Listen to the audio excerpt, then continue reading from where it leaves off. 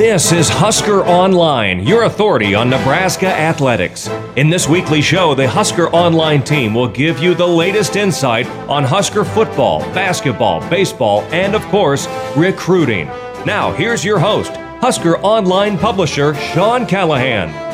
Hello and welcome again to another edition of the Husker Online Show as we are getting you through this month of January and just one more college football game left as Ohio State will play Alabama, we think, on Monday. Obviously some COVID things pending, but as of Wednesday, the plan still remains to play that game on Monday. Meanwhile, here at Nebraska, some of the big questions remain around senior decisions at this point, and the Huskers got a couple of pretty big ones here this week as far as senior guys coming back, and then one a junior. But JoJo Domann, Nebraska's outside linebacker, announced on Saturday that he will be coming back for another year. This will be his sixth season at NU, and he played he played in all 6 years when you count next year, as he played in a couple of games as a true freshman in 2016 before going down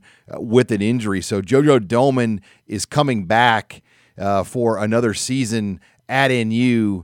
This is a big piece to the defense. When you look at Domann and his value, he helped the defense so much this past year with his ability to flex out as a nickel corner, but he can still play inside linebacker. He's got those cover skills from his former safety days, and they translated over very nicely inside the box as a linebacker, and I thought they were really highlighted in Nebraska's win at Purdue, just the way he contained a guy like Rondale Moore. He never let Rondale Moore take over that game, despite the fact Purdue continued to go at Rondale over 10 times in that game in the air. And this is a big moment. I think when you look at the defense in general, I think you're going to see a domino effect with a number of these guys potentially coming back. We're still waiting on Ben Stille and Will Honas.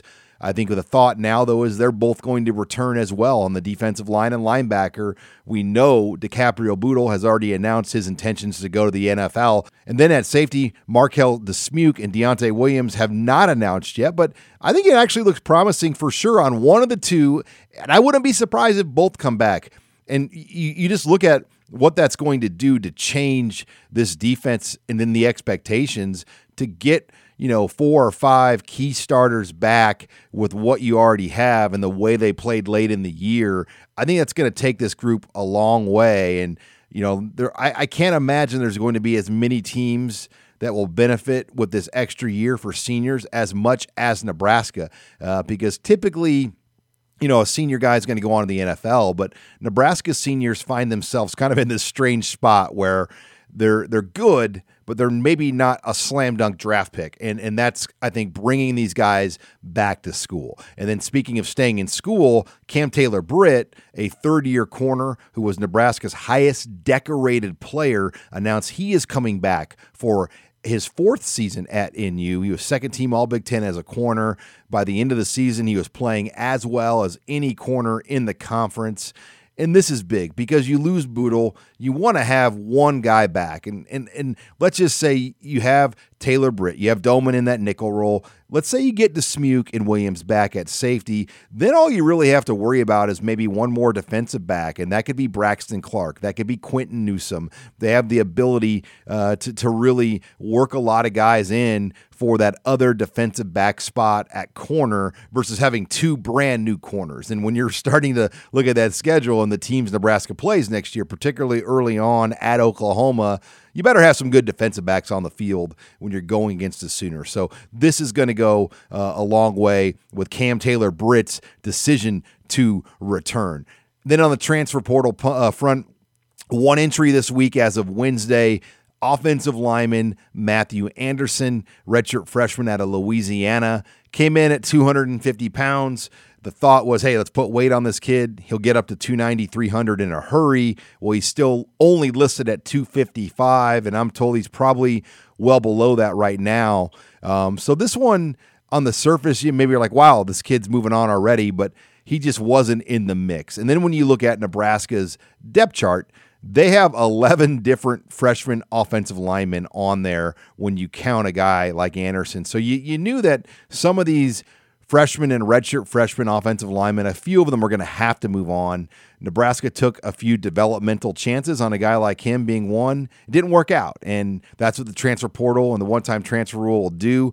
I'll be curious to where he lands because this is a guy that does not have a 300-pound body, so I don't know what level of college football he'll be able to land at because there just is not really a market for 6'6", 6'7", 250-pound, 245-pound offensive tackle. So you wish Matthew Anderson the best. It's a great kid.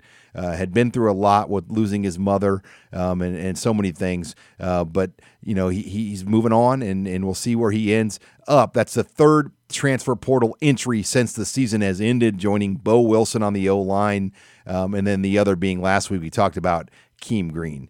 As for on the coaching front with the assistant coaches, everything still remains quiet there for Nebraska. No changes have been made. Now, the question is, will they? And I think if you were a betting man, I think you have to expect probably one coaching change that will be made somewhere down the line. How that happens, I don't know. Maybe a guy just leaves on his own. But the reality is you're just going to probably see at least one coaching change a year on almost every coaching staff. That's just how the game is played, but nothing new on that front this week. We did get a volleyball schedule this week, though, from the Big Ten Conference. And, Nebraska we'll play a league-only schedule. Still no baseball schedule, though. That one's somewhat surprising. I talked to a few guys tied to the baseball program, and I think the hope right now with the baseball schedule is the other leagues will put out their schedules first with some non-conference games in there, and then that will maybe leave things open for the Big Ten to schedule some non-conference games as well, because the early thoughts right now is the Big Ten could potentially play league-only 4-game weekend series, which that doesn't really excite very many folks right now. I think some of those non-conference games against teams like Creighton and Kansas State and Wichita State, those are a big piece to the schedule. And then, you're not going to see those early weekend series where Nebraska goes to Arizona or Texas or somewhere like that more than likely to play somebody. That's just the reality. So we'll probably see a league-only schedule. I think the question is, will there be room for maybe 6 midweek games in there, whether that's Creighton and UNO or K-State or Wichita State? I think that's the real hope for Will Bolt and his guys, that the schedule will have some wiggle room in order to play some non-conference games along with the league slate going forward. Well, we got a full show here on tap. We're going to hear from Robin Washut. Nebraska basketball had their game canceled this week or postponed due to COVID-19. They will not play again until Sunday, so we'll hear from Robin Washut on that. We'll catch up with Nate Klaus on recruiting as we're in the dead period. And then in our next two segments, I'm going to bring in my longtime friend and colleague, Tom Dienhart, formerly of the Big Ten Network, Sporting News, now with Gold and Black, and covers Purdue exclusively. But we hit on a number of different topics about the league as we'll catch up with Tom Dienhart for two segments here. You're listening to the Husker Online Show.